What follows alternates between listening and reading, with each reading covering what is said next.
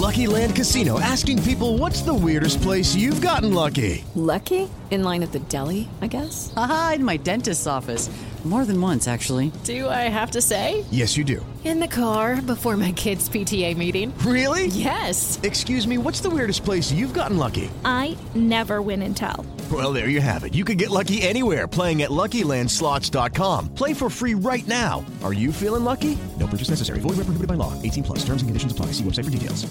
Get those nerds! Nerds! Nerds!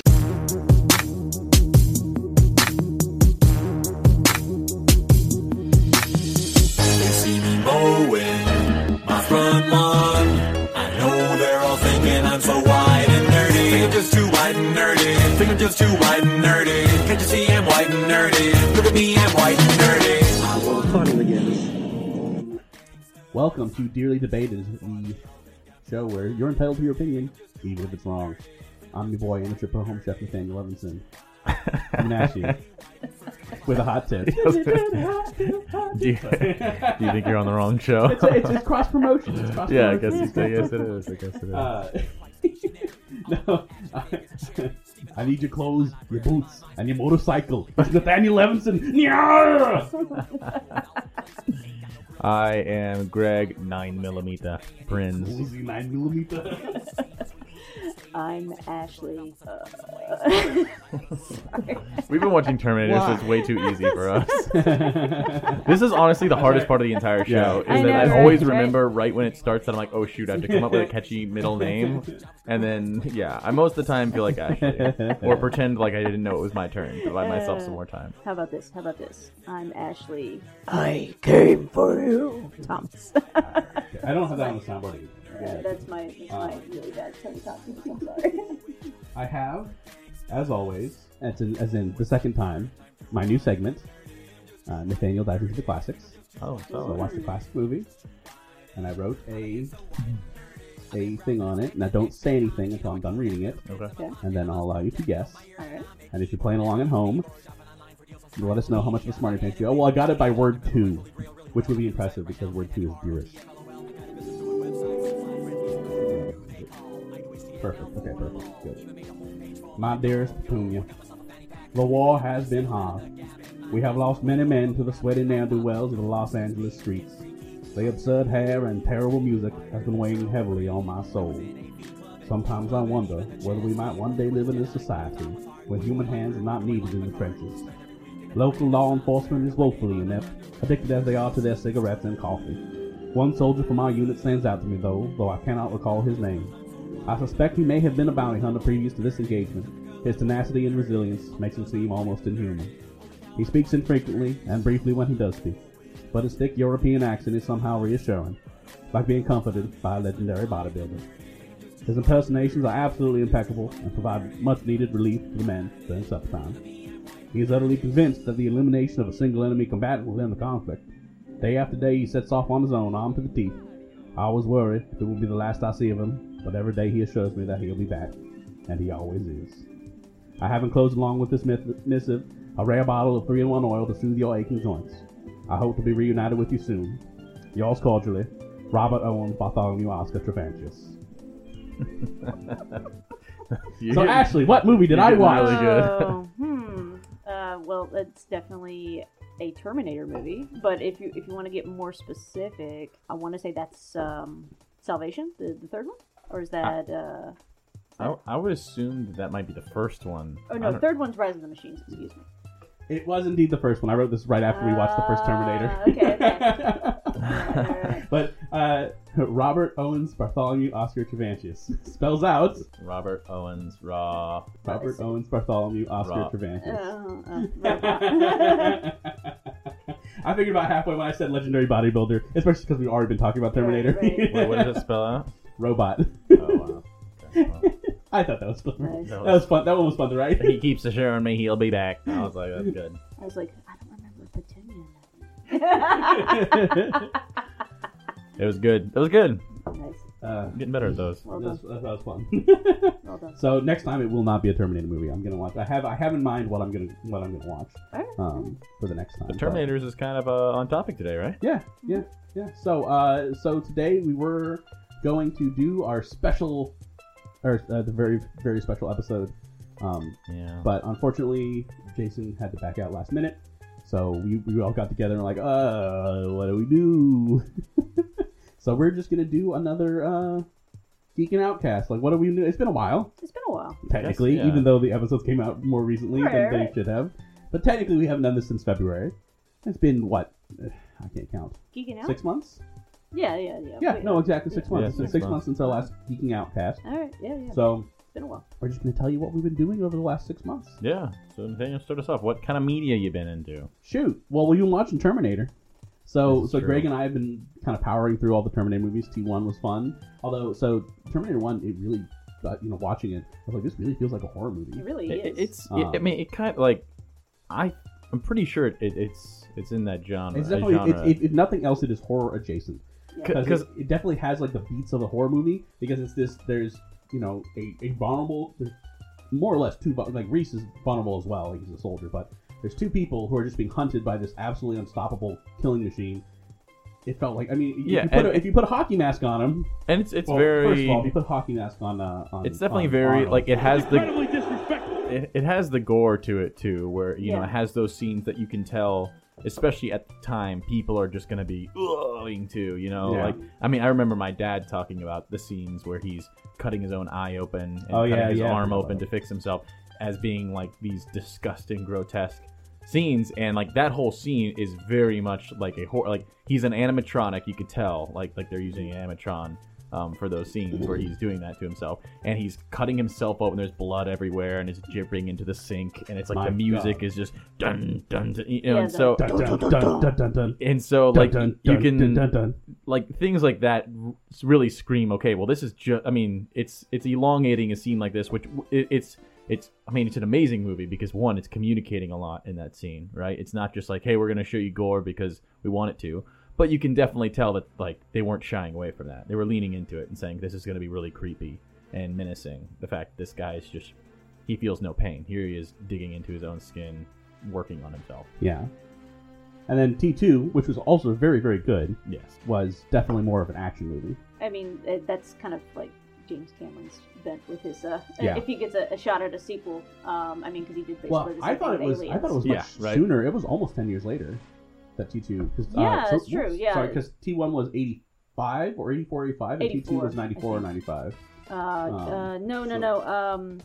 T2 was like 92, I think. Oh yeah, T3 was the one that came soon after, and you can tell. But But to talk, so I'm gonna jump in a lot of these just because I've also we've been geeking out the same exact thing. Problem. This is Terminator, so we'll me and Nathaniel might be doing some back and forth here. I don't want to go like super into it because I think we should do just like a Terminator day. That would be really fun. Terminator. T2 was 91. I'm sorry. Okay, yeah, and then T3 was 94, 95, and then they waited a whole 10 years before Salvation, and that was really bad. So Salvation no, you're missing T3. T3 was 94. Oh, okay, sorry. T3. I just want to. T3 was. There's like this really weird scene because it's like a female Terminator, right? And there's this really weird scene where she gets the car, she looks up and she sees like a Victoria's Secret monologue where it's like sexy, and so she's like ooh, and then makes her boobs bigger. Yeah, her boobs. And that literally has no impact on anything. like you think she does it, you're like oh, she's about to seduce this officer, and she's like no, she just kills him, and then it literally doesn't play into that any entire of the movie. movie. So weird. Is it killed the franchise for a long time? I mean, that was a bad. Years. It was a bad movie. To be honest, my memory was that T1, T2, classics, excellent, and then T3 kind of started to drop off. T3 was 2003. Yeah, T3 was... T3 was 2003? Yeah, that was way later. T3 was a cringe-worthy... It's just, you can just tell... When Arnold's the best actor in your movie, you got problems. Well, it's just like... You can definitely tell a movie is just trying to get to where it wants to get when coincidence is its main method to move along the characters. It's like, oh, he happened to be robbing the store, and it happened to be the girl that he made out with in high school, who is also who Arnold Schwarzenegger is looking for, and who he, like, it was just this, you're sitting there like, what did I just witness? Did I witness like the most amazing, miraculous coincidence of all time? Like that's how, and I mean, things like that just kept happening. It was like, oh, we can just grab this thing because it just drove up. It's like, if that thing didn't drive up, the movie ends. And like, that's the only reason it drove up. And so like it started just getting so heavy in that, man. Just like, I mean, the so like there's the part where the in T3 the Terminator is a girl, and she can kind of shapeshift like the guy from T2, but she has an exoskeleton. She's like a mixture between the T-1000. She's a mixture between the two, and my first thought with the railgun when I was watching, was like, okay, that's kind of stupid because they're like, we just need to make a new model. Let's just combine the two. There's really no advantage. But then, they give her this hand that can morph into an actual, ray gun. And I'm like, okay, well, this adds an element of, like, this is why it's more advanced than the other two. Like, okay, and this is why she needs the exoskeleton and the gelatin, whatever, the liquid metal on the outside. But there's a scene where she's impersonating the girl she's trying to find, a fiance. And so she's riding with a couple cops to go find this girl. And as soon as she finds out, oh, this is where she is, and she's like, okay, well, I don't care if they know who I am now. She like has this iconic scene where she like reaches through the chair and through the guy's chest and grabs the wheel. And you're like, oh, this is a very interesting, like, dark way to show her taking over the car. And she kills the other guy, like shooting him or something. But then she starts driving the car, and it's like, well, you don't have access to the pedals. So then what was brought up was, oh, well, she can control vehicles. Like, that's one of her powers.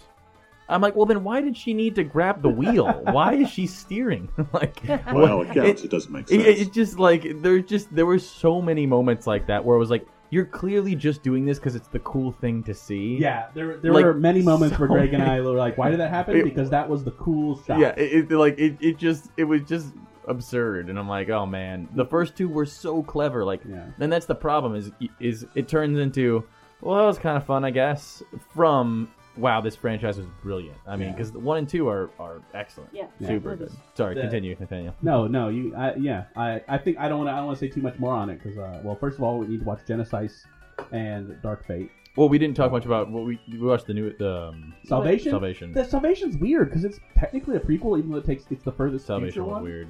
You can deduce that kind of thing with time jumping movies. Yeah, but it very much suffered from sequel syndrome because you're like, unless they're radically changing the timeline, we know what's going to happen. We know Kyle Reese is going to survive, and we know John Connor is going to survive, and those are really the only two people who have stakes in the movie.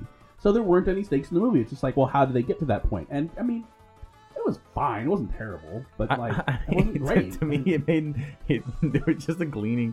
So just to give you some, okay, so the premise of this one is that it's this prequel. It's a sequel prequel. It's finally we're getting to the point in the future where John Connor is having to send his father back in time to meet his mother so that he can be born. Yes, okay, time travel. You are your own grandfather. Oh dear. And so, but they add a new element. Okay, so there's this Terminator who is a mixture. He's not just skin and tissue over an exoskeleton. He's an actual. He cyborg. is an actual human that's just being controlled by machines. Like, he has machine parts on his inside, but he has a human heart. He has all these other human parts, but he's also got a chip in the back of his head that's secretly controlling his actions and stuff. Kind of bizarre and weird. But then it comes to this point where at the end of the movie.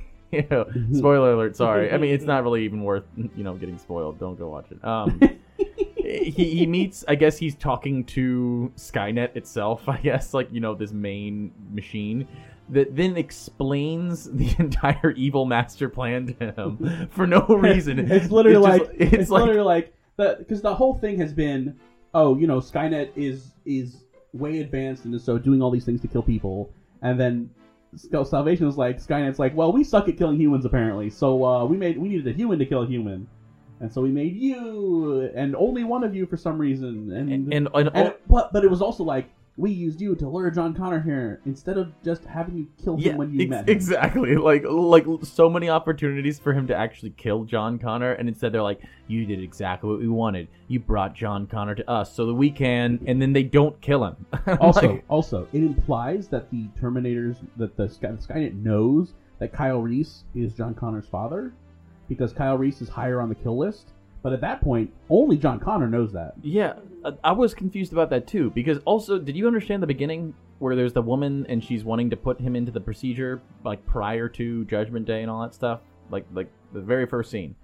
Was that was she a machine? Was she? No. So the the Skynet explained it used that face because it calculated that No. he wouldn't No, react but to it. I mean the real girl back in the time. I don't know. They were like donating.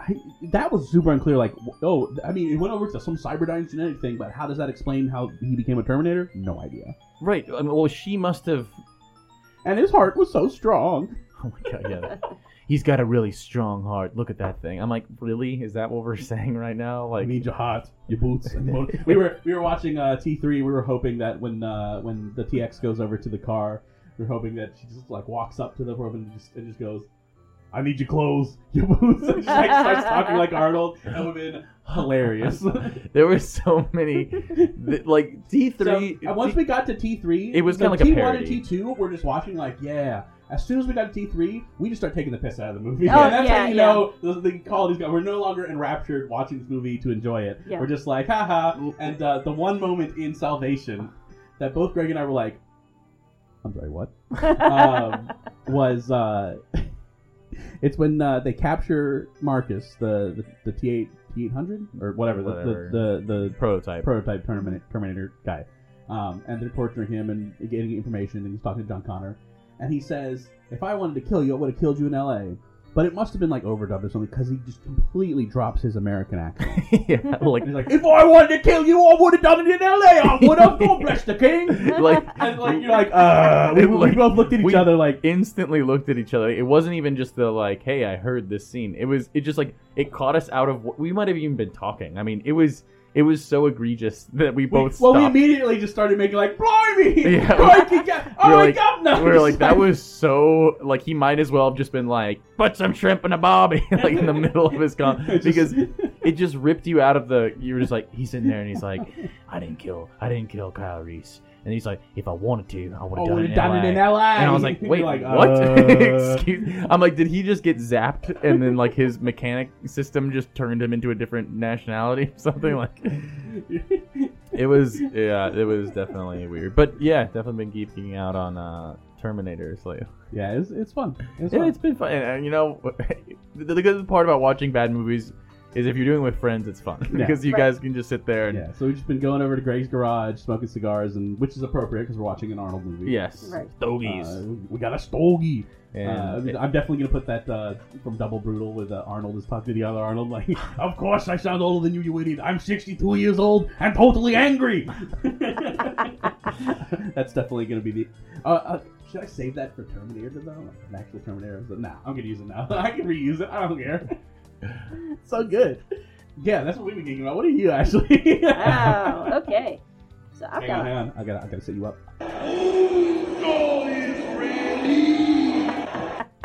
You may fire when ready. All right. So while we're on the same vein as movies, I've been geeking out about going to the movies. I've actually been able to go see movies in the theater somewhat recently. It's been very exciting. Is this legal? In some places, no. But here in the great state of North Carolina, you can go to the movie theater. Just a few things I've seen recently. So full disclosure, I have an AMC A-list subscription, so I can see... That is an AMC B-list subscription. Right. Where they only let you see Terminator Salvation. Like, we have a couple really crappy movies coming out if you want to see those. Here, would you like to watch Terminator Genesis? It somehow manages to be worse than the other two sequels. That one, I have...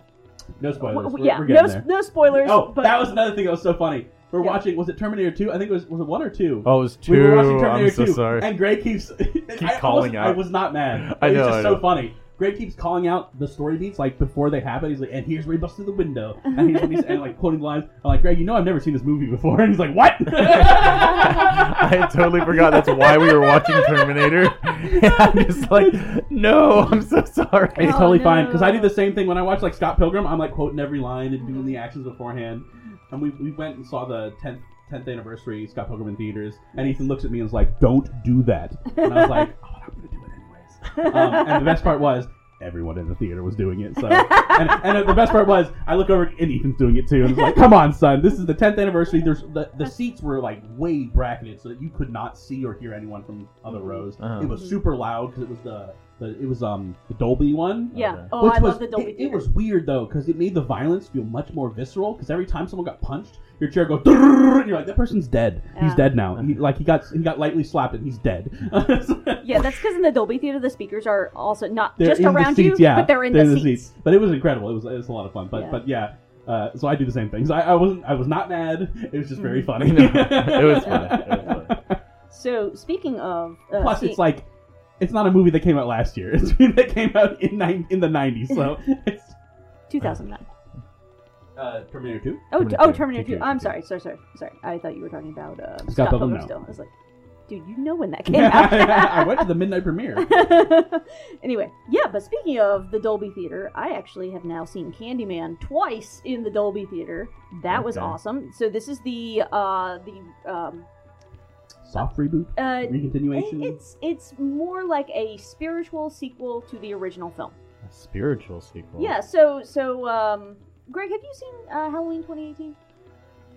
Did we watch that as one of the ones she gave us? I watched it. I say Nathaniel watched it. If it was one of... You were not on that cast. I think it was the horror cast where we watched 5 movies. I don't think you were part of that. Yeah, so I just didn't know if you had seen that. No, probably not. So, pretty good. So I watched the one Halloween with you. Yeah, the first one? Yeah, we watched the first Kevin one. Barella. Yeah. Yeah.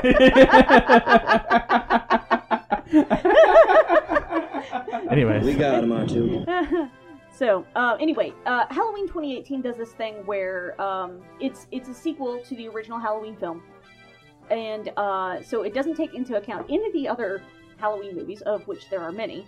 But one of the things I thought was really interesting about it, as someone who has watched all of the Halloween sequels, is that it takes, it takes like visual cues from all of those movies, while simultaneously ignoring all of their content. Wait, I have one run that by me again. So, Halloween 2018, it takes lots of visual cues from Halloween 2 through... So it's like callbacks, but not actual connectivity. Right. So, like in Halloween 3, the big thing is these Halloween masks. And so in Halloween 2018, you see kids wearing these Silver Shamrock Halloween masks. And then they all turn into bugs. Yeah, something like that. Anyway, so that's just like one thing. So I say all that because Candyman does something similar. So this is directed by Nia DaCosta, who is directing Captain Marvel 2. Very excited about that, especially after seeing this film. Excuse me. It's The Marvels now. Oh, that's right. The Marvels. You're right. Sorry. The Marvels. She's directing The Marvels, a.k.a. Because Brie Larson cannot carry a movie by herself. Oh, Brie. Well, and then Tiana Paris was also in this. Is that Monica? Yes. Rambo? Monica Rambeau, the Photon. Okay. Tiana Paris was also in Candyman. This also has Yahya Abdul-Mateen II, who was in Watchmen, if y'all have watched the HBO Watchmen series. Nope. Not yet, no. Best thing I watched last year. Go watch it. Okay. And I can't say anything else about it because he's great in that. So, anyway, really solid cast. Nia DaCosta's directorial style is really cool. Just really enjoyed cinematography choices that she made with the film. She got good performances out of everybody. Just the way difficult to talk about the movie without talking about the movie. But what I liked about it was that they did that same thing kind of like Halloween 2018 did, where it did make some references to Candyman 2 and Candyman 3, which I have seen and are not super great. But it did make some of those references to those films just in passing. But what I like about the film is that it takes the idea of how does a legend or a tall tale get passed down and change and modify over time. Like you take threads of the original story. This is very much like a Tolkien idea of like the Cauldron of Stories, something that he references in his essay on fairy stories. It takes that same kind of principle and does like a fresh take on the Candyman legend, but also takes into account the original. So it does twist that just a little bit. And it has the original Candyman in it. Tony Todd is in the film, and that's all I'll say about that. Anyway, would recommend. I've seen it twice now. I've enjoyed it and appreciated it more with every viewing. Lots of cool visual stuff, so would recommend checking that out. You know Tony Todd is in Final Destination? No, because I've never seen those movies. No, I mean they're not good. So like I don't know if you would. I binged those a little. They get like worse and worse, and couple it years becomes ago. about how can we be kind of like the Saw. It's like how can we be inventive in murdering people? Well, that's what it was about from the beginning. Oh, I know. But the first one is like a little different because like the guy slips and chokes, and then the blood, like death, like cleans up the crime scene. But Tony Todd shows up and he's like this mysterious character who just happens to know about what's going on and like tells them like, "You evaded fate." Oh my gosh, that's the guy you're talking about. Yeah. He's the worst just part like of this those mysterious movies. person literally just like pops out of nowhere and is like, "You evaded fate, y'all gonna die," and then disappears. He's like, "You guys were supposed to like, what do you want them to do now, dude?" Like he's just like, "I wouldn't do that." Well, you wouldn't do what? Try to live? Like, what is the point of this Come movie? with me if you want to leave. That was another thing that Salvation had all the quote unquote famous lines, but they were said they were delivered horribly by the worst people. So it's like little baby Kyrie's like, "Come with me if you want to live." Oh my God. And I'm like, no, do better. do better. to quote Falcon or Captain America now, do better. Because that always, those two words just fix so many problems. This and that. But one other thing I will say about Candyman. So this was co-written not only by Nia DaCosta, but Wynn Rosenfeld and Jordan Peele. One of the things I really appreciate about Jordan Peele's work is that he tells stories not just to scare me or freak me out, but he tells stories that make me think. And so there's a lot of interesting social questions asked within the film, and the questions that it makes me ask are, what do you do when justice is not served? I think Three Billboards outside of Ebbing, Missouri, asked that same question. The Invisible Man with what is her name? I really like her. Elizabeth Moss asked that same question as well. So it was really neat to have that question framed within the Candyman story. So would definitely recommend that. The other film I've seen recently that I really enjoyed was A24's Dark Take on The Green Knight, which for those uninitiated is based on the medieval poem Sir Gawain and the Green Knight, which is an Arthur story. This has a really great cast. Dev Patel is the lead as Sir Gawain. You've got some Game of Thrones alums. You've got Kate Dickie as the Queen. She was Lysa Arryn in Game of Thrones. She's also the mom in The Witch. You mean the Vivitch? The Vivitch. Yeah. Because when you say The Witch, my brain doesn't think of the Vivitch movie. I'm always clarifying. And then Ralph Ineson is the Green Knight. He was also... Ralph Waldo Emerson? No. How did this happen? Anyway, visually stunning film. I've only gotten to watch it once, but I immediately wanted to watch it again just because it was so visually striking. It is a longer film, but I think it's worth your time. I really want to see A24 do more like dark fantasy films now. Who is A24? A24 are the people who put out Ari Aster's really wonderful and terrifying. Really terrifying horror movies like Hereditary and Midsommar. They also put out really cool dramas like The Farewell with Awkwafina. So this is my first time seeing a dark fantasy film that they've done, and I've been really impressed. Did you see Ari Aster's film about a cursed bra that is passed down from generation to generation? No. Hereditary? Wow, that was a joke that you Go made. jump in that trash can over there. Wow. Hereditary. About a cursed bra. Well, no. So, Gwendolyn Christie was in a movie a couple of years ago called In Fabric, which is basically the sisterhood of the traveling evil dress. So, I'm like, it's the sequel. Okay. If they made a horror movie about a sentient tire that rolls around and kills people, they will make a movie about a cursed bra. Ari Aster, you just have to credit me. You have the rights to that movie. All you got to do is credit from the brain of Nathaniel Levinson on the title card. That's all I need. And subscribe to the Kitchen Chemist. And listen to Dearly Debated. Clearly. Everyone knows. Of our 6 billion listeners, Ari Aster has to be one statistically. I hope so. I've name dropped him a few times. I really love his work, even if I can't watch any of his movies more than once.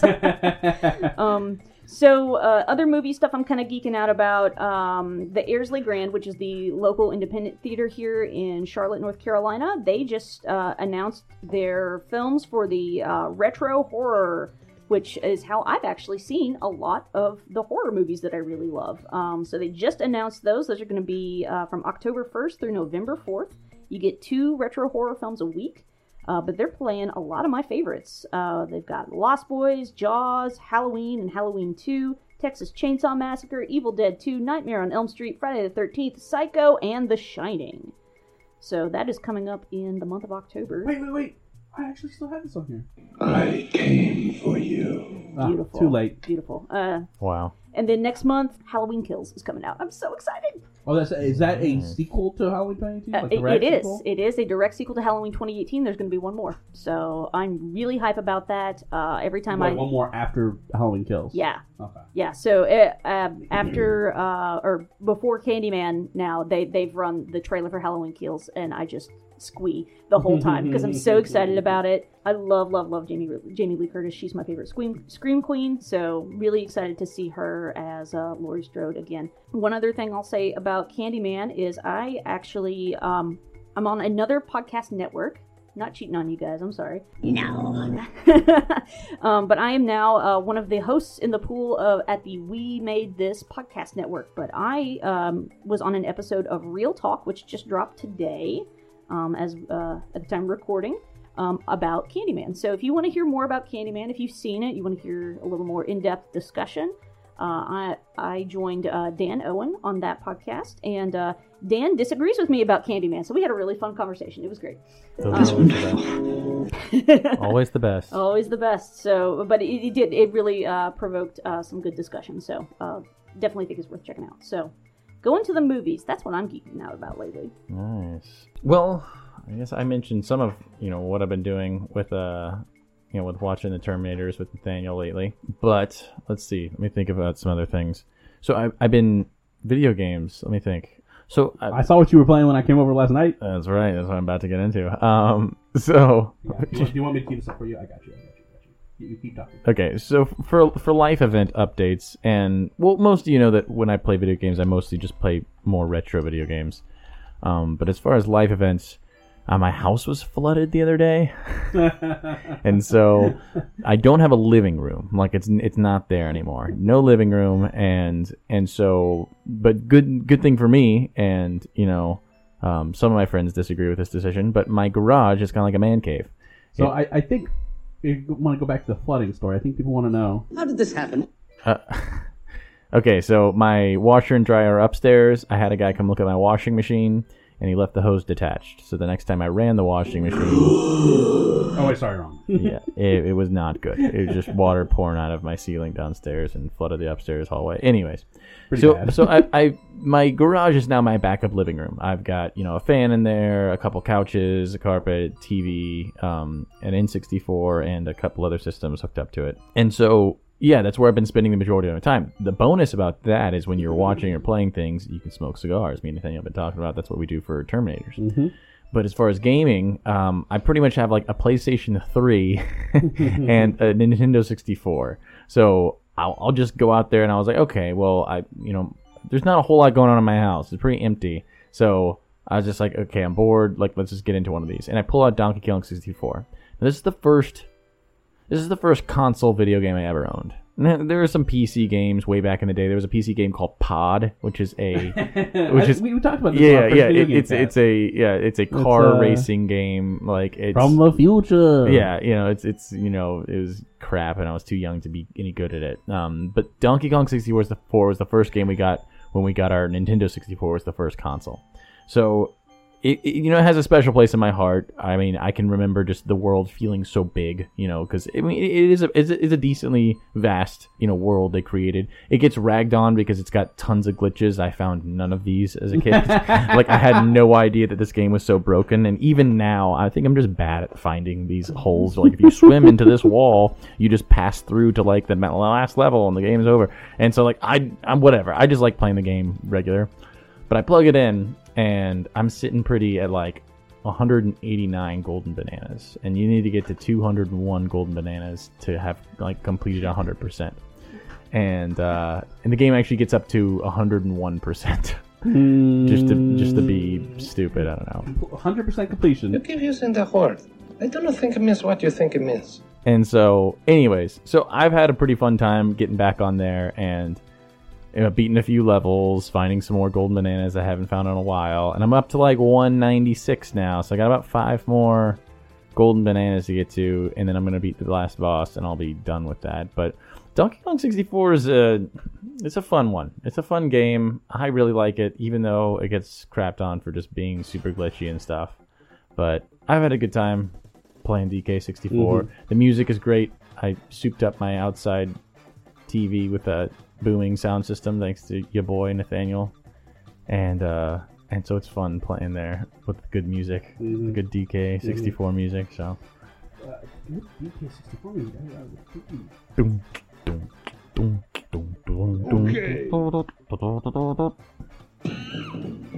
This is exactly every time you turn on the game. This is what it sounds like. It's so good.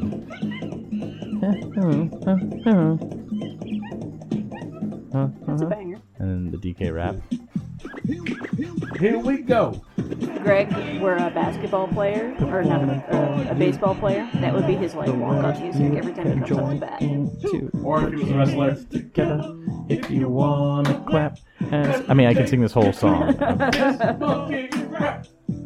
DK, oh, Donkey Kong, leader of the bunch. You know him. Okay, I could literally go this whole song. So I don't know if our listeners would find that appealing. Now both of you jump in the trash can. Does the term cruel and unusual punishment mean anything to you? Greg, but it's are funny. you trying to throw barrels at us? Good boy, son. I actually have. I have recorded. Greg didn't know, but I was actually there, and I have recorded audio of Greg's reaction to the water pouring down from the ceiling. Oh my God!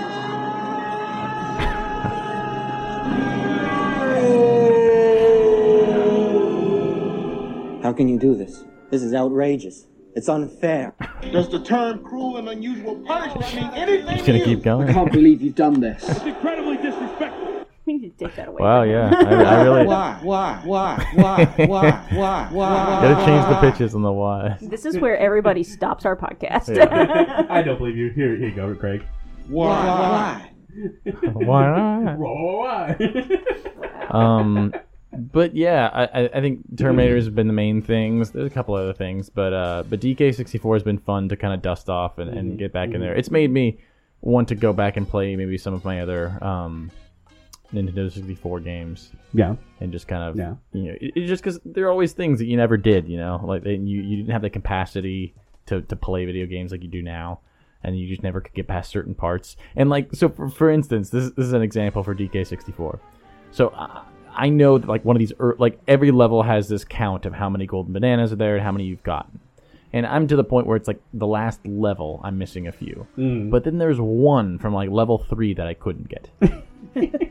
and so I literally, I'm going back and I'm like, man, did I forget one? And I go back and I find out where it is. And I'm like, oh, it's this thing. And so it's this weird thing, right? So it's whatever. It's one of the Kongs. It's one of his golden bananas. You swim into this giant metal fish and he kind of swallows you. And inside of the fish, you have to shoot these 3 targets like several times before the time runs out. And I'm doing it a few times, and it's like literally impossible. So I'm sitting there, I'm like, what in the world? And like, I'm shooting them as soon as the propeller stops, then you can shoot the targets. And I'm nailing it every single time, and there is just not enough time to beat this mini game. And so I look it up online, right? This is a real thing. And there's all of these YouTube videos about this particular golden banana. and I'm like, oh my gosh, it's not just me. So there's one guy who makes like a 30-minute video about this golden banana. And he's like, when I was a kid, you know, I beat the entire game and I had 200 golden bananas, but everybody knows that there's 201. And he's like, so I'm trying to figure out what it is. Everybody knows that. and then so he's like, I go back to this level, and he's like, in the same deal. He's like, I cannot beat it. So he's like, I'm talking in chat forums and I'm doing all these things. And basically what he found out was that people that were having trouble beating it were the ones that passed the level and then went back to collect all the golden bananas, and they couldn't get it. And then some of the people said it was super easy. I beat it the first time I tried. And so because he realized, okay, the only people that are struggling with it are people that are coming back to play this level, then something must happen in the middle of the game. So halfway through the game, you get this scope for your gun, so you can actually aim. And so he's like, basically, when you put the scope on, the game lags. And the propeller spins slower, but the time still counts at the same speed. Oh, no. So literally, it doesn't give you enough cycles to actually beat it. So basically, what he found out, he's like, if you shoot, then you turn your scope off and you stop aiming and you let the propeller spin, and then once it stops, you aim again and you shoot. Then it's really easy. And I did it, and there was like 15 seconds left over. Like it was plenty of time, and I'm like, oh my gosh, this game! Like I literally would have never beaten it if it wasn't for the internet. Beautiful optimizations. You gotta love it. Yeah, DK64. I've told the story about playing. Watch my friend play from across the street play DK64 on a screen the size of a smartphone. That was black and white. Wow. And you're like, that pixel is Donkey Kong, I think. So I finished the Deus Ex series. So, because when we talked about video games, I had just I had played all of the Max Paynes, and I was playing through Deus Ex, and I played the two new ones. The two new ones were way easier than the original, because I just put my skill into turning invisible, and then it's like, oh, I can't walk silently. It doesn't matter; they can't see me. just turn invisible and walk past all the bad guys. So, so the second one was easy, and the third one was even easier. Because they made what happened was they made the stealth option, like the stun gun, they made it way better. And so I didn't kill a single person. I just loaded up a stun gun ammo and just ran around and boop, boop, boop, boop. Like super easy game. I absolutely trashed it. The only problem was like in the middle game, you have to fight a bunch of bosses, and I had no points in regular guns. Like stun gun's not going to help against this guy who looks like a roided out Terminator with a grenade launcher, and I'm in this little room like with this pea shooter like it's not working. But those were fun. I finished them easily. Then I started playing this game, really interesting game. I think both of you would. Greg, you might have a little bit of trouble with it because it's a lot of reading, but you can listen to the dialogue. Almost all the dialogue lines are spoken. Ashley, I think you would enjoy it a lot. It's basically a point and click adventure game. Cool. And the premise is you are a detective, you're a police officer, and you wake up and you went on a bender and you've forgotten the last 3 days. It's completely erased from your memory and you're trying to solve this murder. And so some guy from another precinct, because there's like overlap in the precinct, comes over and is your partner. So you're trying to not only solve the murder, but also piece together like what the heck happened to you over the last 3 days. Because you can't remember anything. Oh, my computer's taking off. Lovely. It's got a lot of wind coming out. Get to the chopper. Get to the chopper. My computer. I need your computer, your headphones, and your microphone.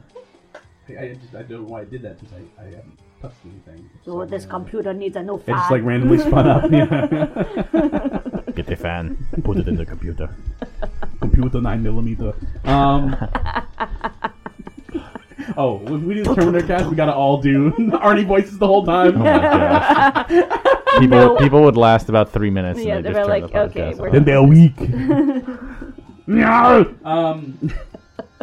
But yeah, so the whole way the game works is you put points in 4 different things, right? And those determine like each stat determines 5 skills. And so everything in the game is like a skill check. Well, almost everything in the game is a skill check, where it rolls dice, 2d6 basically, and it checks it against the various levels, right? And it adds your bonus to it. And so if you roll a 2, you automatically fail no matter what. If you roll a 12, you automatically succeed no matter what. And it tells you your chances of succeeding. And there are white checks where if you fail it, you can come back to it after you've done something. And if it's a red check and you fail it, you can't try it again. I definitely did some save scumming because I was like, no, this is a garbage outcome. But it lets you do some of the most ridiculous things. I got an achievement because every time I would talk to someone new, it gave me the option to introduce myself as I am the law. And so of course I'm like, well, yeah, I'm going to click on that. And my partner's like, you don't need to introduce yourself like that. And I'm like, but I am the law. So I was like, hello? I am the law. so It's just really brilliant. It's really fun, and you have all these options. And I died a lot because I put all my points into... I was like, I'm just going to be a beefcake. So I put all my points into the physical stats. Well, you have health, and you also have, like, basically, like, your willpower. And so I had 1 willpower because I didn't put any points in that. And so if anything happened with morale, if anything happened that hurt my morale, I would instantly just retire and end the game. So I had to, like... That's one of the reasons I had to save scum. So I was constantly saving because I would accidentally do something like, oh, I slipped on a banana peel. I'm like, I'm a terrible cop, and then run away forever. Like, okay, come on, guy, grow up. But it was it's just really fun game, and it's just like so intricate. It's like I want to play through it again as a character who's like all brain and see how that plays out. It was just it's just really, really, really interesting. There were times where I would get stuck and like I'm not sure what I'm supposed to do to advance the plot. But there was I ended up singing karaoke for everyone, and you have this internal. It's called the Ancient Lizard God. It's your internal monologue, and it's constantly telling you things. It's really, really interesting. The dialogue is very well written, and the voice acting is top notch. It's just really cool. It's really fun. The only thing the only complaint I have about it is, and I'm not sure if this changes, but it's a whodunit that you actually can't solve. So it's one of those whodunits where the actual person who done it was someone who you don't find until the very, very end, like an unintroduced character. So it's like not actually kind of like Friday the 13th, where it's kind of like this whodunit, but it's actually Jason Voorhees' spoilers. It's actually Jason Voorhees' mom, who is mentioned once but never shown on screen until you find out it's her. So it is that kind of whodunit. But I mean, it's worth playing the game just to see. Because I mean, at some level, it doesn't matter like who done it. You're just kind of picking the dialogue options, going through the motions. But it's the ending was really, really interesting. It was super fun. And you find I don't want to spoil anything. But there are moments where you find out some of the things you did while you were absolutely wasted, and it's hilarious. And also, you get to like choose whether you're an ultra capitalist or a communist. So like based on your dialogue options, you can like pick a communist option or you can pick a hyper capitalist option. It's really fun. Like that, it's just like absolutely labyrinthine dialogue options, and it's really, really, really fun. All right. And so yeah, I would definitely that's one thing I super geeked out about. That was Disco Elysium. I played a ton of it, so I went to. I mean, it was super fun too because I could just play it for an hour and then save it and turn it off. So it's basically a choose your own adventure. My turn? Yeah, go for it. Okay, so one of the other things I've been geeking out about are comic books. You mean the Demolition Man comic book you gave me? It's wonderful. No, not that one. I'm keeping my eyes open for the other parts. By I was the way, say I need 1, 2, and 4, and 5. How many? Wait, what? I think it's 5 parts. I thought it was only 4. Oh well, maybe it's just 4 parts. Okay. Well, either way, I have part 3. 1, 2, and 4. 1, 2, and 4. All right, cool. So Free Comic Book Day was August 14th this year. It's a bit later than normal. It's normally first Saturday in May, but I was able to go hit up my favorite local comic book shop, Rebel Base Comics, and he pulls out the bargain bins on Free Comic Book Day, which means Ashley stands outside under a tent and digs through like 10 long boxes of comics and spends way too much money, even though they're bargain bin comics. But one of the cool things I found in the bargain bins this Free Comic Book Day was a book called The Black Dragon. It was from Marvel's Epic line. I was able to get all 6 parts of it. And I had never really heard of the Marvel Epic line until I pulled out this comic. So I Googled it just to kind of see what it was. So this is it ran from 1982 to 1996. It's creator-owned stories, published without the Comics Code Authority.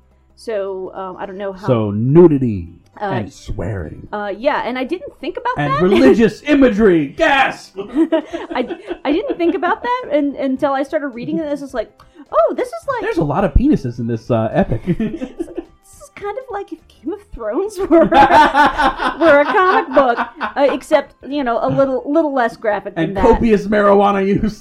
But anyway. The whole like Marvel Epic like that series, or you're just saying the books that you got? No. Marvel Epic was like an imprint of Marvel Comics that ran from 1982 to 1996.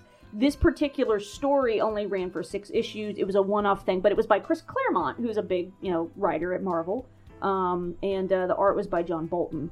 But I'm halfway through it right now, and it's really good. It's a really interesting story. It's kind of like a, for lack of better terminology, it's like some King Arthur fan fiction.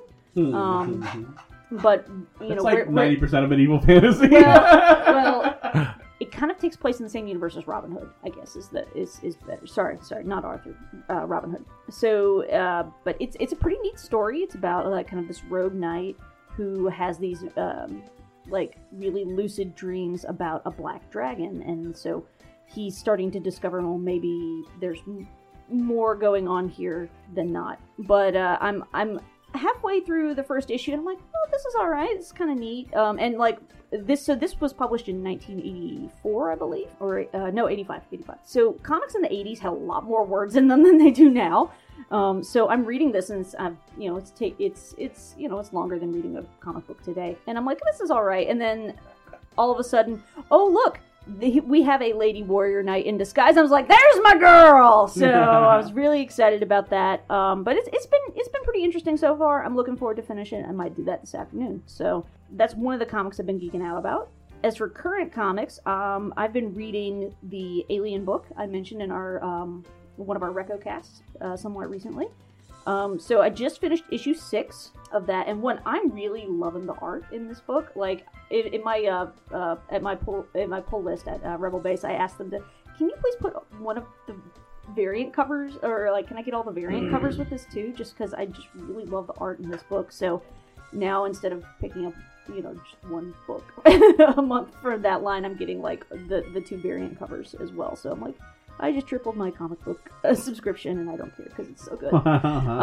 But anyway, I just finished issue number 6, and at the end of the issue, it said end chapter 1. I'm like, ooh! So they're telling a really long, more overarching story with this, and I'm really excited about it. So the new Alien book from Marvel is really good.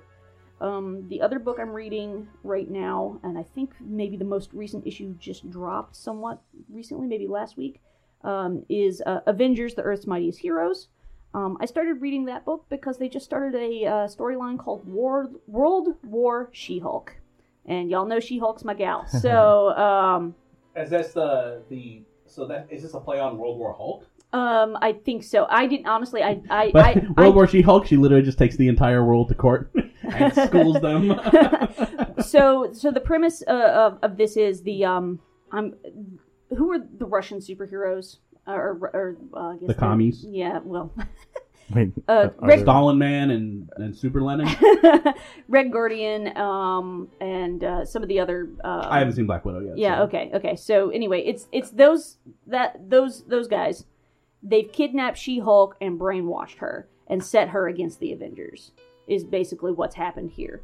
We're only, I think maybe part 3 has dropped now. That's going to be a 6-issue run. So I'm really curious to see where this ends up. We'll see if I keep reading the book after that. But this is like the first time I've read like current Marvel comics in like 15 years.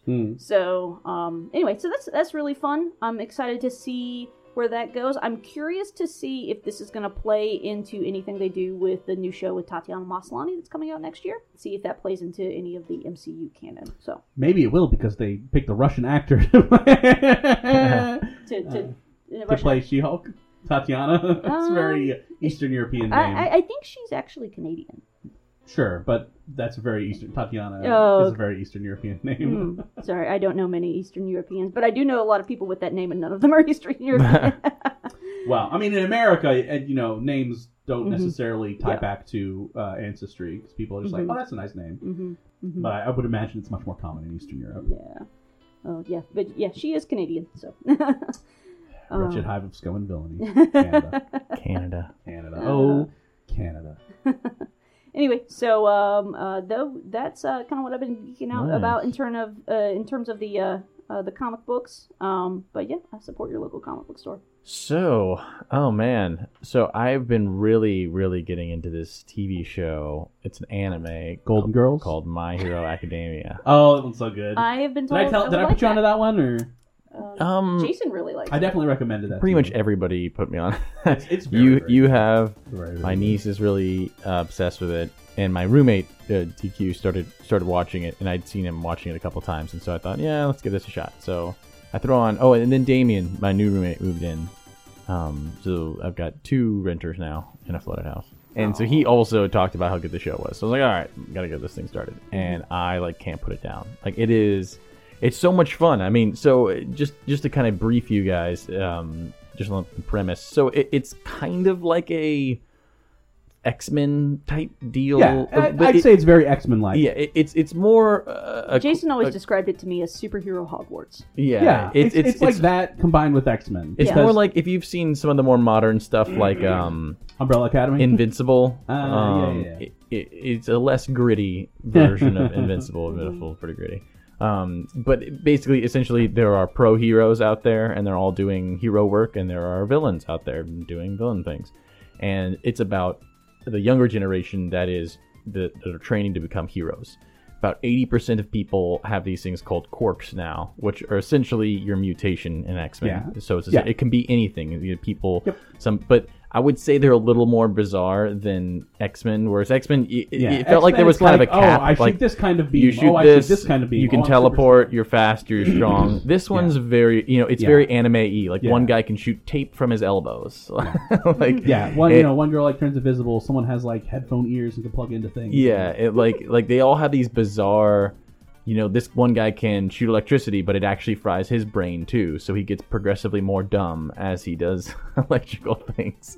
There's one guy who metabolizes sugar quicker, so he always walks around with a bunch of sweets, and so he metabolizes it and he becomes super strong. And so they're just these kind of bizarre... There's one guy that shoots lasers out of his belly button. But really quickly, it does just... Anime does a really good job at this, where they drop you into this fantastical situation, right? So here we are with all these people with superpowers and things like that. You kind of think, well, okay, this is either going to be kind of fun or it's not. But in reality, the show's not even about that. The show is about the characters and how they're dealing with certain things. And the same thing happens with Attack on Titan, where Attack on Titan is kind of gruesome and dark, and there's all these giants eating people. But really, the show is about how these people are coping with life in this circumstance. And so you're finding yourself relating to characters really well. And they develop characters so quickly and so well. And they're doing it really well in My Hero, to where it's they introduce a new school comes to visit, because it's about the main character at his school. And his 19 other classmates, so it's 20 of them. And their class 1A is the name of their class. It's, the specific class.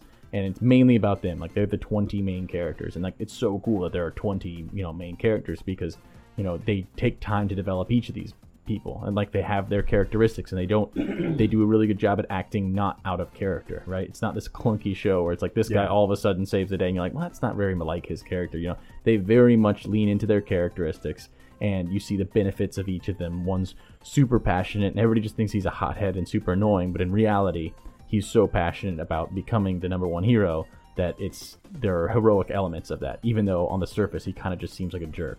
And so it's really cool when they dig down to that. And it's all about the teachers analyzing these kids and pointing these things out, saying, well, no, this kid's actually doing really well. We see this all the time. So it's about the kids interacting with each other, the teachers interacting with the kids, and then at times real villains coming in to kill people, and them interacting with kids and teachers. So it's just super cool. I mean, the action's really fun, because you're constantly meeting new characters with new abilities, and they're introducing new villains. But again, it's really just a really well done show with so many different characters to develop, and they really don't hesitate. There's not any wasted characters where you're oh, this guy he's just pointless, or he just pops in to say something stupid. Although it is an anime, so you have the one horny character, which is just kind of bizarre. You get that in every anime where it's it's definitely an anime thing. You gotta have the perv. Yeah, it's just without fail. There's one character that's just obsessed with girls, and so there's that character where he pretty much only exists to be a perv, and you're but he gets beat up for it. even he has some random episodes where there's development. in his character. He plays some role other than that, which is interesting. But no, I love how many different characters there are to latch onto, because you get more characters, and then it's more fun because you can pick characters that you like more than others and say, oh, I like it when this guy does something good, and so you have something to kind of root for. Like, I really hope he's and it's not one of those where it's just there's one person and he's going to be the hero in every scene, and everybody else is kind of irrelevant, and they do such a good job. Yeah, so I read the manga, but Deku's power is really interesting. There's like this reflection, right? There's One for All and there's All for One. And All for One is the bad guy, but he has the ability to give and take quirks. And then One for All is like the one quirk he can't take away. So they're like arch nemeses. And so One for All is passed down from generation to generation to generation. And there's like more to it than that. I don't know how far you've gotten. Yeah, don't but there's some interesting stuff happening, and I'm having trouble following it. I need to go back and reread it because I'm a little confused. Yeah, but essentially Deku is the main character. Yeah, Deku's the main character who's a kid who has no quirk, who's being beat up by the hothead guy Bakugo. Yeah, who you're like, man, this guy's a jackass. Yeah, but then he actually is like a really interesting. You really like. He is Bakugo a good guy because it's again, I don't want to spoil anything, but the League of Evil tries to recruit Bakugo. Yeah, that's such a great time because and you're like, oh no, this is like, it seems like the obvious thing that's going to happen, right? Because Deku starts one-upping Bakugo, and Bakugo's like really pissed off about it. Yeah, and so the League of Evil tries to recruit him. He's like, ooh, we'll give you more power, and he's like, screw you guys, I'm a hero, and then just like goes off on him, and so it's it's really good. Like, because it kind of hinges on the initial two characters being the main character, who is this, who kind of has the heart of a hero, despite the fact that he's born quirkless. He still wants to help people. Yeah. He charges into really dire situations, or he does at the very beginning of the show, to actually save Bakugo, who has this really cool quirk where he can explode things, and everybody knows he's going to be this big hero. It's like really, really powerful. And he's kind of hot-headed, and he gets captured by this bad guy, and Deku just runs in to try to fight the bad guy with no quirk, and he's just a little kid. He throws a book bag at it, and the main super boss good guy, All Might, sees it and is like, you're the one that's worthy of kind of continuing on my legend here, so you can kind of take on my power. All this is in the first episode, so it's not big spoilers. It's not big spoilers. So he's trying to learn how to use that power, but now it's the relationship between Deku, who's always been bullied and without a quirk, and his, I guess, good friend. I mean, he was kind of like his high school rival and bully growing up, Bakugo. But Deku is like always just the overly nice one, always trying to help Bakugo up if he fell down, and Bakugo just hates him all the time. And so he's like getting more and more infuriated the better the Deku gets. Yeah, but Bakugo like grows to respect it. Yeah, even though they're like he definitely sees him as like a rival. Yeah, he has respect for him now. What's really funny is they have like an internal tournament or something, and Bakugo wins on a technicality, and so he's like, wait, no, we got to do it again. Yep. And so they like have him on the podium, and they had to like chain him to the podium because he's trying to get off, and he's like raging on the podium, and they're putting medals on people, and they just like hang it in his mouth. He's like, ah! He beats and the teachers are just like, he beats Todoroki in the tournament in the finals, but Todoroki was purposely not using some of his strength because he didn't know how to control it yet. Yeah. And he was so mad that this guy wasn't using all of his strength against him that he didn't even want to win. But he was so mad that he won because he's like, he wasn't using all of his. So like you start to respect certain elements of it to where you're like, you're kind of crazy and a jerk, but like, there's a part of you that just wants to be really good at what you do, and there's no evil in him, right? Like the evil people try to catch him, they're like, oh, he was so aggressive at that tournament, like he'll for sure turn to the evil side. And as a viewer, you're kind of like, oh man, is this the direction the show's gonna? And then they let him loose, and they're like, oh, he won't fight us. Like he's a smart kid, we can let him loose. Like let's just talk to him. And as soon as they let him loose, he just blows them all away. And then he's just like, are you? And he's such this arrogant kid, so you love it. He's just like, are you stupid? You thought that I was? He's like, I'm training to be a hero. So just the show is just really good, and the characters, I mean, there's been a couple times where you're like, oh man, like that's so sweet, where like the classmates are telling each other about their feelings, and you're like, wow, this is a child there's show. A whole episode where it's like they're all moving into the dorm, and it's about them decorating the dorms. It's like a really good episode. And like nothing happens. That's the exact one I was talking about.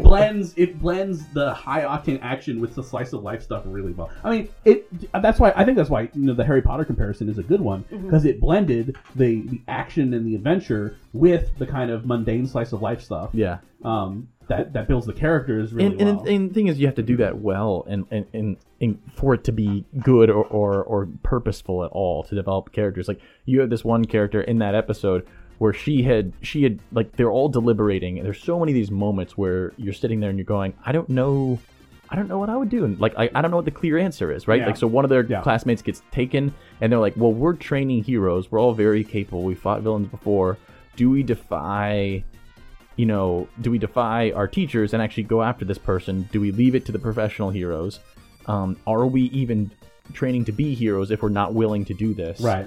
So there's this conflict, and all the 20 classmates are disagreeing. Like, some of them and they're all making points that, as a viewer, you're like, wow, that is a good point. Oh, well, that's a good point. And so you're sitting there like, this is great. And one of the classmates says, hey, regardless of how you feel, we need to not act impulsively like this, because otherwise we're just villains acting like on our own impulses. And she doesn't go with the crowd that actually goes to save their classmate.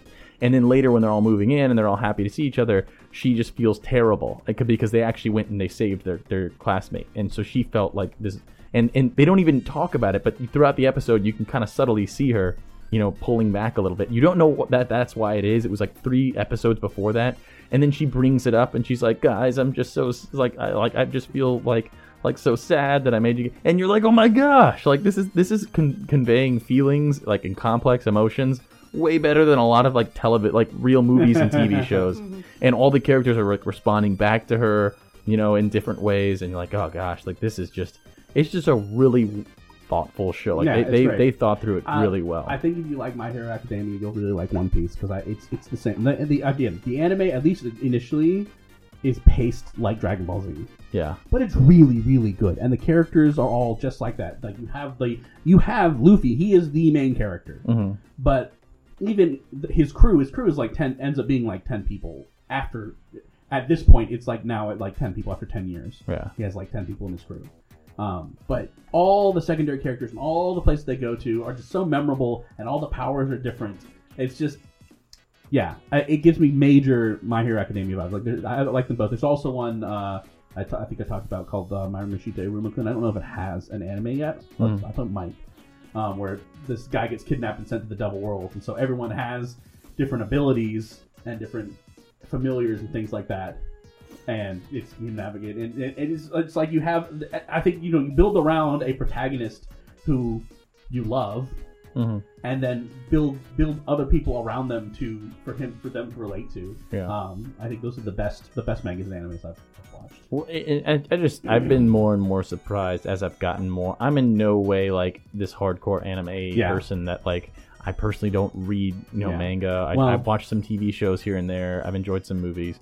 I don't do the whole cosplay dressing up as anime characters, but I've been so pleasantly surprised at watching the more modern anime stuff. Because I grew up with Dragon Ball Z and some other things, but like you said, it's paced like a cartoon. It's paced like something that kids could watch, and you're like, oh, this episode progressed 2 minutes in real time, and then it ended. I would just lose my mind as an adult, but as a kid, you're just like, hey, more characters and pictures and whatever.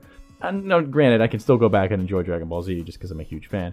But then the more modern ones do such a better job at pacing, but they still have that same nag for character development that is just like, it makes almost any show I watch really enjoyable. And this is one of the reasons that manga is outselling comics. Like, if you look at the top 20 spots in America, the top 20 things that are, top 20 graphic novels / comics that are being sold, they're all Japanese. Because the stuff coming out of Japan is focused on telling a good story. By and large, the stuff coming out of America is focused on like selling you on their politics. Social narrative now is probably just super heavy. By and large, virtue signaling, because that's become the norm in Hollywood. is to say, hey, this is a topic people are vocal about. So let's lean into whatever we think is the hot topic. The problem is those people don't buy things; they just yell on Twitter.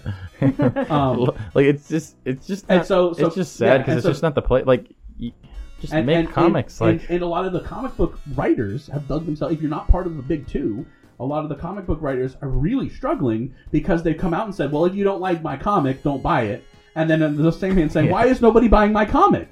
And it's like, they say a bunch of really divisive things that, regardless of where you're at on your views of anything, you can understand that it's like, well, this is really divisive. And you're going to lose a lot of fans over saying these things. Most people are of the opinion, if you just tell a good story, even if I disagree with your politics or whatever, if you tell a good story, I will enjoy it. So The Good Place. has some of the worst theology I've ever seen in a TV show. But I love that show because it's really well told. It's fun characters. It's great dialogue. So I don't care that they have zero understanding about how heaven and hell works. I don't care because it's really cool. Right? It's a really fun show with really great characters. So yeah, no, it's just frustrating that people are like, well, if you don't agree with my politics, it's because you're XYZ. It's like, no, it's because you're not telling a good story. You tell a good story, people will buy that. Yeah, no, I really... By and large. Obviously, there are sections of the population that's like, if it's this, I will never buy it. If it's this, I will never buy it. Right? Which, whatever, you know. Right. But it is true, though. Like, and it's a funny thing just because you could be completely removed as far as having an opinion on anything. Yeah. Which, again, when it comes to media, I'm more on your boat. I'm like, I really don't care what the point you're making. If it's really cool and fun and you told a good story, and then I think afterwards I can talk about it and say, well, I really liked it. I mean, I disagree with XYZ, but I really enjoyed it. But I think even when you do that, if something's really heavy-handed, you're just like, well, like, it's usually my response when people do the yelling, like you're saying, like, oh, well, you just don't like my stuff because, you know, you're a racist or you're a sexist or you don't like seeing... You don't like women! You don't like seeing this, and it's just like... I'm like, well, you're really heavy-handed in your storytelling, so it's understandable that some people could be put off by that. Like, for instance, it's like I've talked about playing The Last of Us Part 2, which is... I have to admit, is a good game. Like I don't think it was as good as the first one for a lot of different reasons, but the narrative, like the social narrative in the second one, is really heavy. Like... Just to kind of give you a taste, and this is just a taste, the 4 playable characters are a lesbian couple, a girl that's like more jacked than any dude I've ever seen, and a transgender 14-year-old. Those are the 4 characters you can play as. And so, again, it didn't bother me enough to really care. I thought the story was pretty well told, but when all the fans and all the game owners and all this stuff just started all this rage wars, I'm like, well, you guys, like, that's a pretty heavy statement. Like, that's, like, you're leaning into that kind of hard. And also for you know, by and large, the people who are putting up those stories will say, well, you know, I have to have, a transgender lead or I can't relate to it. It's like, okay, well, if your mindset is, I can't relate to a character that doesn't look like me, then why are you putting, you know, all these leads out and expecting people who don't identify that way to be like, yeah, we're on board with this since we can't relate to it. Like, it doesn't make sense. The point is, you tell a good story, it shouldn't matter who the lead is. Right. And to be honest, that was an example of me thinking that they actually did do a pretty good job making that game. I thought it was a really fun game. I just could also understand people going, wow, this is kind of like suffocating how much narrative is getting pushed. Because, again, that was just a taste. Like, the whole game had a lot more to say about all that. I think like Jordan Peele, for the most part, does it where it's like you can clearly see his social commentary, but he's also telling really good stories. He's a fantastic storyteller. Like us, I don't think I would completely agree with his social commentary. I think in parts I definitely would, right? But Us was just a really good movie. It was excellent. It was an excellent movie. Well, so I think he. Like, I really enjoyed Get Out. I think Get Out is a great film. I haven't watched that one yet. Get Out's great, yeah. But I think he was a little more heavy-handed with Get Out, and that put people off. Whereas Us, he was less heavy-handed, but the social commentary was just as powerful. Yeah. And to me, I thought it was actually more powerful. Yeah. Because you had to really sit and think about it. Because some people are all like getting hung up in the mechanics of the tether. It's like, no. It's not about the mechanics. It's about who's in the position of power. Yeah. And that's a bigger deal. And, you know, and that's a metaphor for something else. And there's other layers with, like, the whole Hands Across America thing, which was a failed campaign, like, social campaign from the 80s. But, like, anyway, there's lots of different stuff. Jordan Peele is probably the best person out there telling those kinds of stories that are, you know, making good and thoughtful social commentary versus, like, in your face about, you know, whatever social issue. And also you have to think about what are people who coming to this movie expecting? If you go to a Jordan Peele movie, you know, you're expecting, especially horror movies tend towards social commentary very well. Especially because they do the one thing that, like, Hollywood is really bad at, which is actually talking about evil in, like, a tangible evil exists sense. Where, like, basically all horror movies come down to there is real evil that actually exists. Right? Whereas a bunch of other movies will waffle on it because everything has to be relative. But no, horror movies are like, no, this is evil. Like, there's evil. Evil exists. It makes it very clear. So horror movies, you know, in some sense, horror movies touch at truth in a way that Hollywood tries not to sometimes. But I'm going to a Marvel movie. I'm there to watch an action movie. Yeah, I think there definitely, and this is the point I was getting to, is like there are times where you're like, okay, that was good, but also like I just don't like when I see like Get Out and stuff like that. I really enjoyed that movie. I mean, I thought it was an excellent movie, regardless of like Nathaniel said, of you like. But I didn't think the social commentary clouded it at all. Yeah, like it was great. When you try to put that again into things like the Avengers or like video games, you just feel like there's just. It's not that there's not a place for these things, but it's like you can definitely like it. It does like so like okay. I make films like I've said this before that I don't have any production company, but part of what you try to do is keep people immersed in a certain situation. When you do things that are blatantly obvious, something like let's say a certain situation in a movie is like incredibly convenient or really unrealistic. Somebody falls out of a plane and lands, and they're like, "I'm fine." It pulls you out of a story, right? Because you all of a sudden realize, oh, I'm in a theater watching something that's fake. Mm-hmm. And the problem when social narrative is clunkily thrown into something is that it does that exact thing. You're like, oh yeah, I'm watching a movie, made in 2020, and like I can tell this was just forced into this movie. Whereas you watch something like Get Out, and you don't really see that because the movie kind of it revolves around like that's kind of the point of the movie, and the movie just happens to tell this story. It's not like this is an Avengers movie. Also, we're gonna kind of get all these little signals throughout the movie that are just like, okay. It's like, it's kind of cool. Like, it's great for you that this is happening. It didn't really ruin the movie or anything, but like, it very much pulls me out of the movie, and then I'm sitting in my seat and I'm watching somebody give their opinion, and then I'm pulled back into the movie. And so, like, I think, have you guys seen Parasite? Yes. So I thought it won Best Picture. Yeah.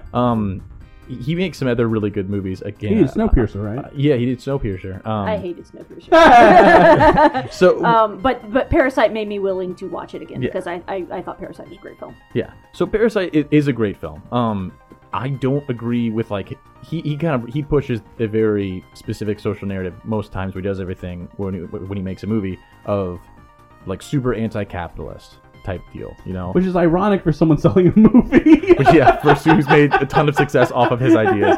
But not my point. My point is that like he made Parasite, and I think Parasite is a well-told story. It's a unique story. It's something that I hadn't really seen, and they developed the characters well. But its underlying theme I couldn't connect to as much as maybe somebody else. So it's understandable that there's like a half of the population that could also enjoy it as a really good film, but then also say, oh, this is exactly how I feel about all these things. Like, people in power are always wrong regardless of what happens. And it's like, for me, I can't connect to that as much. I'm like, I think that, I won't get into it. But anyways, most of his movies have that theme going on. But I've liked pretty much all of his movies. And so I just think that there is a really good way to do it to where you can say, hey, you can enjoy this more if you kind of have my opinions. But if you don't, you can still enjoy watching a really fun story and a well-told story. Yeah, but I think that's the important part. It's not the disagreement of opinions that ruins the enjoyment of the movie. Right. It's the putting the story and character development to the back in order to it's doing it at preach to you. It's doing it and say you need to agree with this opinion. Well, it's doing it at the detriment of telling the story, exactly, right? Exactly. And that's what I try to mention in the beginning, where it's like if you're ever pulling me out of the story to tell me your opinion, it's like, well, I think you're sacrificing what you were doing here, and that's kind of a bummer. Like, regardless of what you're saying, I mean, you could even say a message that I agree with, but if you just stop the whole movie to essentially like, and I mean, you get this not even just in social narrative, like for instance, we watched the Terminator movies. Do you know the number of times in Terminator 3 that it was like, oh, we did this in the last movies, let's do them in this movie. Yeah. And of course you're watching and you're like, yeah, Arnold Schwarzenegger is going to stop, turn to the camera and say, hasta la vista, baby, or something. And you're going, all right, you could find a creative way maybe to slide that into where it makes sense. But like that was so blatant and so like, hey, we need to add this in, that it pulled me out of the movie completely. And I think it was like 20, 30 minutes in the movie that I just looked at Nathaniel, I'm like, this third Terminator movie is just a parody. Like, it's just a joke. I mean, it really was. Like, there was a point where, like I think he grabbed a boombox and started playing music and walking out to a car, and I'm like, is this real? Like they're very much like, it's like Arnold knows there's a camera walking around filming him. Like, that's how blatant it was. And so you watch a movie like that, and sure, like, you can enjoy, like, maybe if a movie leans into that, like Deadpool, you're like, oh, well, this is funny at least. But it can't really, in my opinion, you can't have a real serious story when you keep breaking that fourth wall to either give your opinion or to make a joke, which is, I think something that Marvel can sometimes do a little too heavy, where they're like, we'll make these jokes that are kind of like self-aware, they just kind of really bring you out of the situation that like the pacing's not exactly right. But yeah, I think a lot of movies and shows and TV things suffer from that. And I would say, to kind of circle back to our original where we started, this has been this has been a very big detour, and we apologize. But yes, this might be a good B-sides. We got off track. So to tie back, yes, I think that animes do a very good job at saying we don't really we don't necessarily. Our purpose isn't to really worry about what else is going on. Like, we just want to focus on this story. Yeah. Like, this is what's important and this is what's interesting. And to your point, and you can engage in this. And to your point, Japanese manga are just really good at telling stories. And again, I think it's because they're focused on telling stories. But there are things to complain about that, like the existence of in literally every. Well, I'll separate it. There's shonen manga, which is primarily targeted at guys, and there's shoujo, which is primarily targeted at girls. So you usually don't see the pervy guy in the shoujo manga, but you absolutely, like, every single shonen manga has at least one character whose whole personality is, I'm the perv. And it's like, and everyone knows I'm the perv. I'm sensitive to it now. I mean, I'm not desensitized to it now, but really, if you took some time to think about it, it's very like, is this good at all? Like, is there any redeeming value in having one character that's just like literally saying boobs every 2 seconds, and his eyes are like watering anytime a hot girl walks by? Yeah, and it's like, it's kind of not even fun. Like, there were a couple times where you chuckle because there'll be this one situation that he's not in, and there's like an attractive girl, but then he passes by and faints, and you're like, okay, that was kind of or whatever. But the majority of the time, it's not even funny. You're just kind of like, all right, this is just really weird. Yeah, and it's you're a very right. Japanese thing. It's true. There's definitely elements of it that are bizarre. I guess I just now that I've seen it so much. It kind of mirrors in a weird way the sitcom trope of the Playboy. Which what's the name of it? There's a specific character that it's named after. But anyways.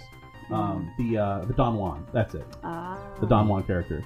It's named after a character in Shakespeare, right? So every sitcom has the Don Juan, right? In How I Met Your Mother, it's Barney. I don't remember who it is in Friends. I think it's Joey, probably. Joey, yeah. But like everyone has the one character who's just super suave, sleeping around with everybody. Da da da da. It's the same thing, except for in the manga case, they're like, no, he's just a pervert. He never actually gets anything. Yeah, he never actually gets any. He's just a pervert. Which is funny because, like, another very, very big thing in, like, any kind of Japanese storytelling, whether you watch, like, dramas or you watch actual anime, is that the intimacy between guys and girls is usually extremely minimal. Like, right. Like, barely anything ever happens. It's usually the big intense moment is that somebody has feelings for somebody else. But nothing ever amounts to anything. It's always like, wait, do you like this person? And it's like, no. And like, that's the big thing. That's why, so I'm going to recommend, you should watch it. It's only 10 episodes. It's called My Love Story. It's one of the best romance animes ever. It's so stinking funny. It's this big gorilla looking dude who's just like super pure heart, and is like, man, I wish I could have a girlfriend. And he saves some girl, and she's also like super pure heart. Like, neither of them have any dirty thoughts at all. And so she's like talking to her friend, and she's like, I feel so impure. He's like, what? I just want to hold his hand. Right. Like, and someone posted that on like Tumblr, and the top comment was like, and I bet you want him to call you by your first name too, you thirsty hoe.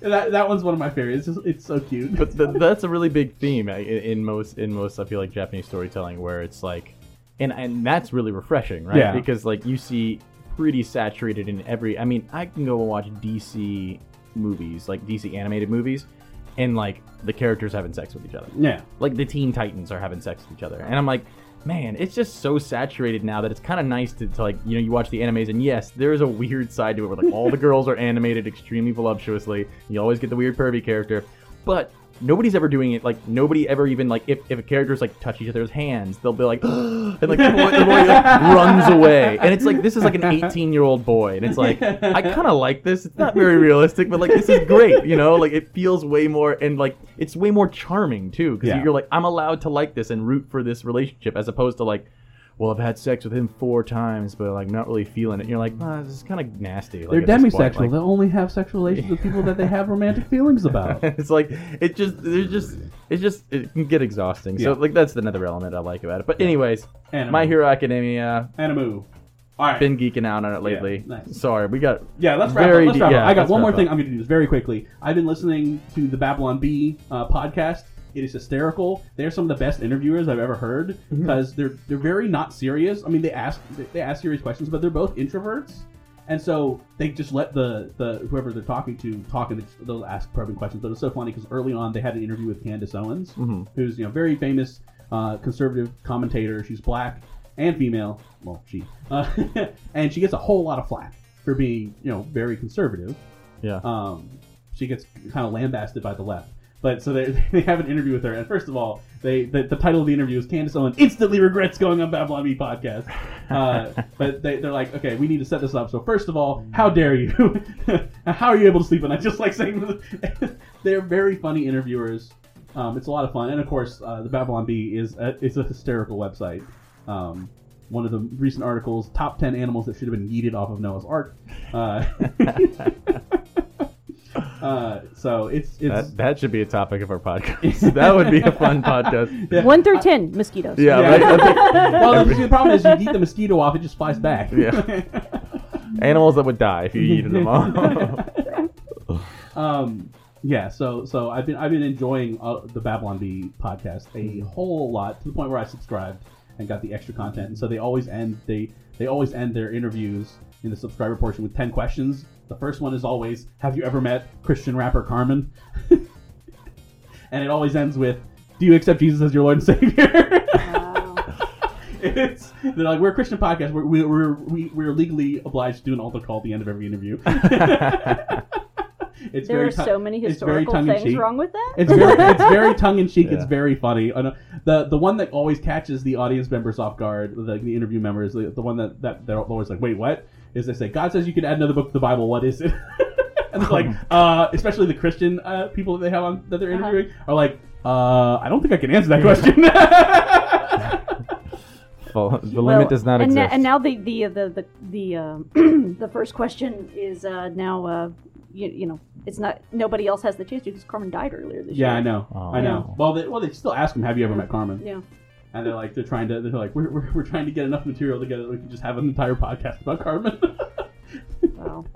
But it's really, really fun. I definitely recommend it. It's video too. It's on YouTube if you want to actually watch it. But they've interviewed some really, really interesting people. They interviewed some British guy who's like in the army and his family got taken hostage in Malaysia. And then he shared the gospel with a guy in prison, and the guy converted. Like really wild stories. Like they get some really cool interviews.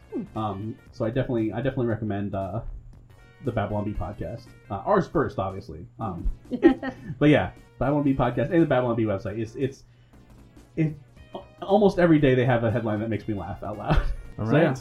All right. So, Ashley, where can people find you? All right. Well, I did have like... Oh, you had one more? Yeah. All right, can you do it quickly? I'm being yelled at that it's time to go to lunch. Oh, okay. Sorry.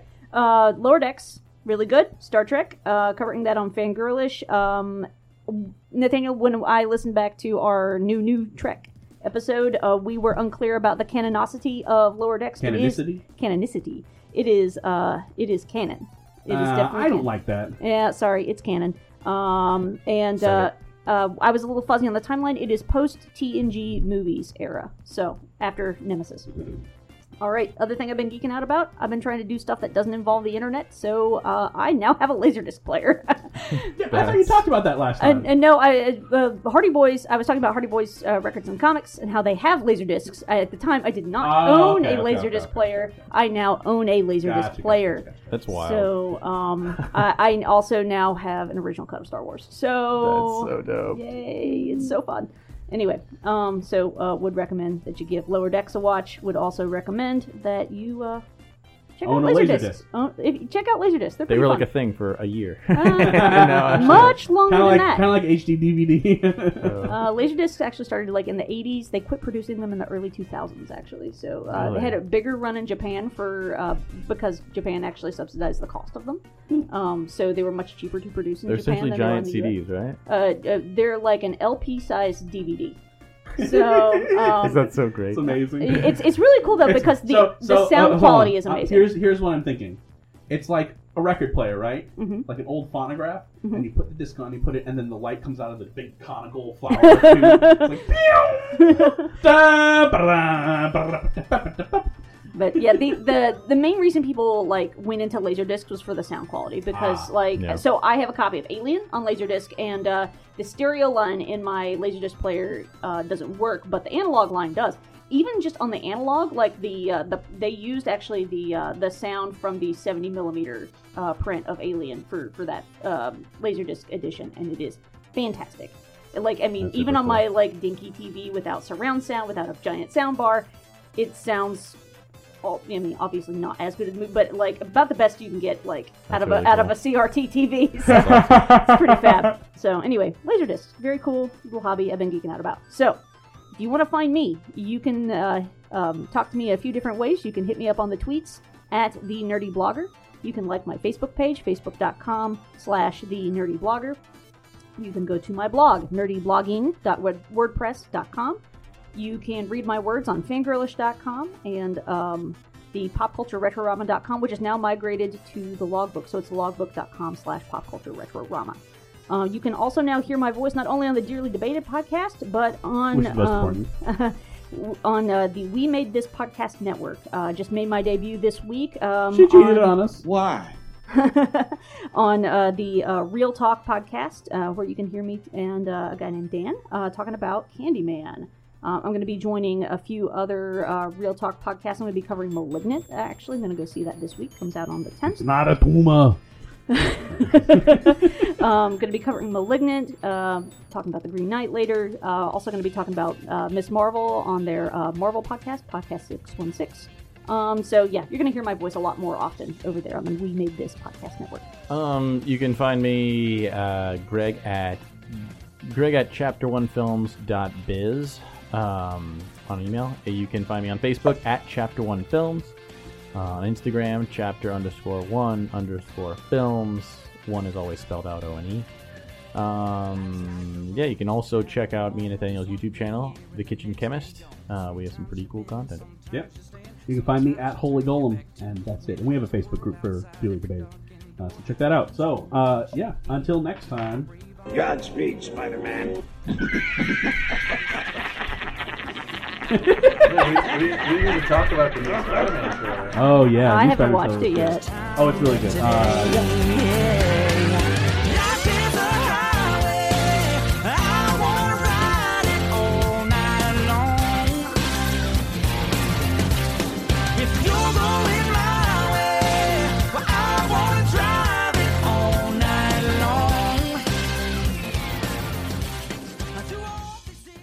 Lucky Land Casino, asking people, what's the weirdest place you've gotten lucky? Lucky? In line at the deli, I guess? Aha, in my dentist's office. More than once, actually. Do I have to say? Yes, you do. In the car before my kids' PTA meeting. Really? Yes. Excuse me, what's the weirdest place you've gotten lucky? I never win and tell. Well, there you have it. You can get lucky anywhere, playing at LuckyLandSlots.com. Play for free right now. Are you feeling lucky? No purchase necessary. Void where prohibited by law. 18+. Terms and conditions apply. See website for details.